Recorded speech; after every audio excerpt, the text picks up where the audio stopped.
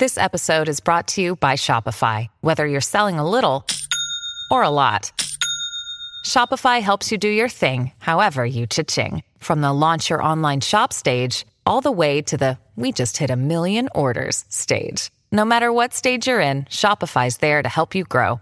Sign up for a $1 per month trial period at shopify.com/special offer, all lowercase. That's shopify.com/special offer. This is not your century. This is Not Your Century, where we celebrate the news and the news media of centuries gone by. I'm King Kaufman. October 9th, 1967. Ernesto Guevara, Che Guevara, Fidel Castro's right hand during and after the Cuban Revolution, is dead. He'd been wounded in battle and captured by government forces in Bolivia the day before.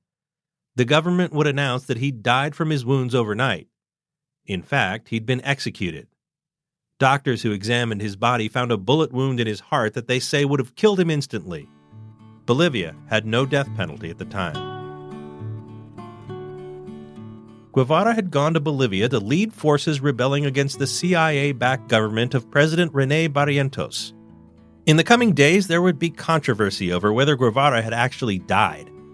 Castro expressed doubts because he said that cables received by the Cuban government made no mention of the prominent scars on Che's face, neck, hands, and legs. Photos of the body were just unclear. As late as October 14th, 6 days after his capture, the Chronicle ran a page-one story headlined, "Guevara's Death Still in Doubt." It wasn't just Castro. Governments around the world were doubting the reports because of Bolivia's secrecy and evasiveness. But on the 15th, Castro made a speech that was broadcast on radio throughout Latin America. In a voice choked with emotion, he announced that thanks to new photographs that showed not only a better view of the body, but Guevara's unmistakable writing on documents in the pictures, Castro no longer had any doubt that his former lieutenant had been killed. Che Guevara is associated with the Cuban Revolution, but he wasn't Cuban. He was born to an upper-middle-class family in Rosario, Argentina in 1928. His grandmother on his father's side was Irish, born in San Francisco.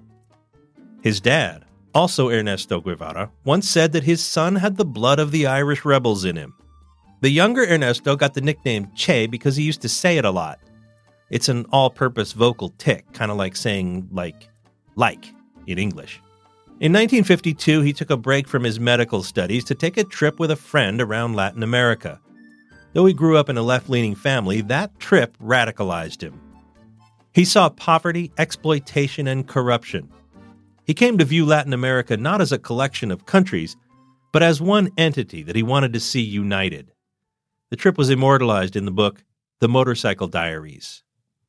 After he completed his medical degree, he went to Guatemala to help the progressive democratic government there carry out social reforms. That government was overthrown by a military junta backed by the United Fruit Company. That solidified Guevara's view of the United States as an imperialist enemy. It was in Guatemala that he connected with Fidel Castro and his brother Raúl, and he joined their movement to overthrow the Cuban dictator, Fulgencio Bautista. As ruthless as he was brilliant, Guevara rose to be Castro's second-in-command during and after the revolution, which succeeded at the end of 1958. He served in several key government positions over the next 7 years, leading land reform and literacy programs, among other things. In 1965, he resigned from all of his positions and renounced his Cuban citizenship to foment Marxist revolutions worldwide, first in the Congo and then in Bolivia, where he met his demise.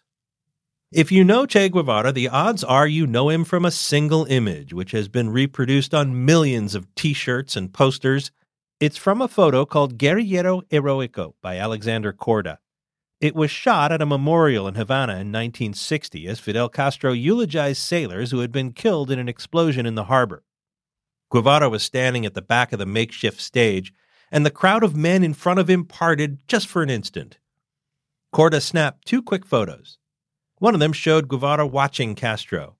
A man's profile was to the left of the frame, a palm tree to the right. With those elements cropped out, the image became one of the most famous photos in history. On December 17, 1967, the Chronicle ran a wire story about Barbarella, a boutique in Rio de Janeiro's Copacabana neighborhood. The women who ran it had bootlegged red T-shirts with the photo on it. Basically the T-shirt you've seen and maybe worn. And they were raided by the police, who confiscated them as subversive. The cops eventually backed off, and a reporter asked one of the women, "Why Che Guevara?" She said, "He's the leading romantic of our times. Che was so handsome.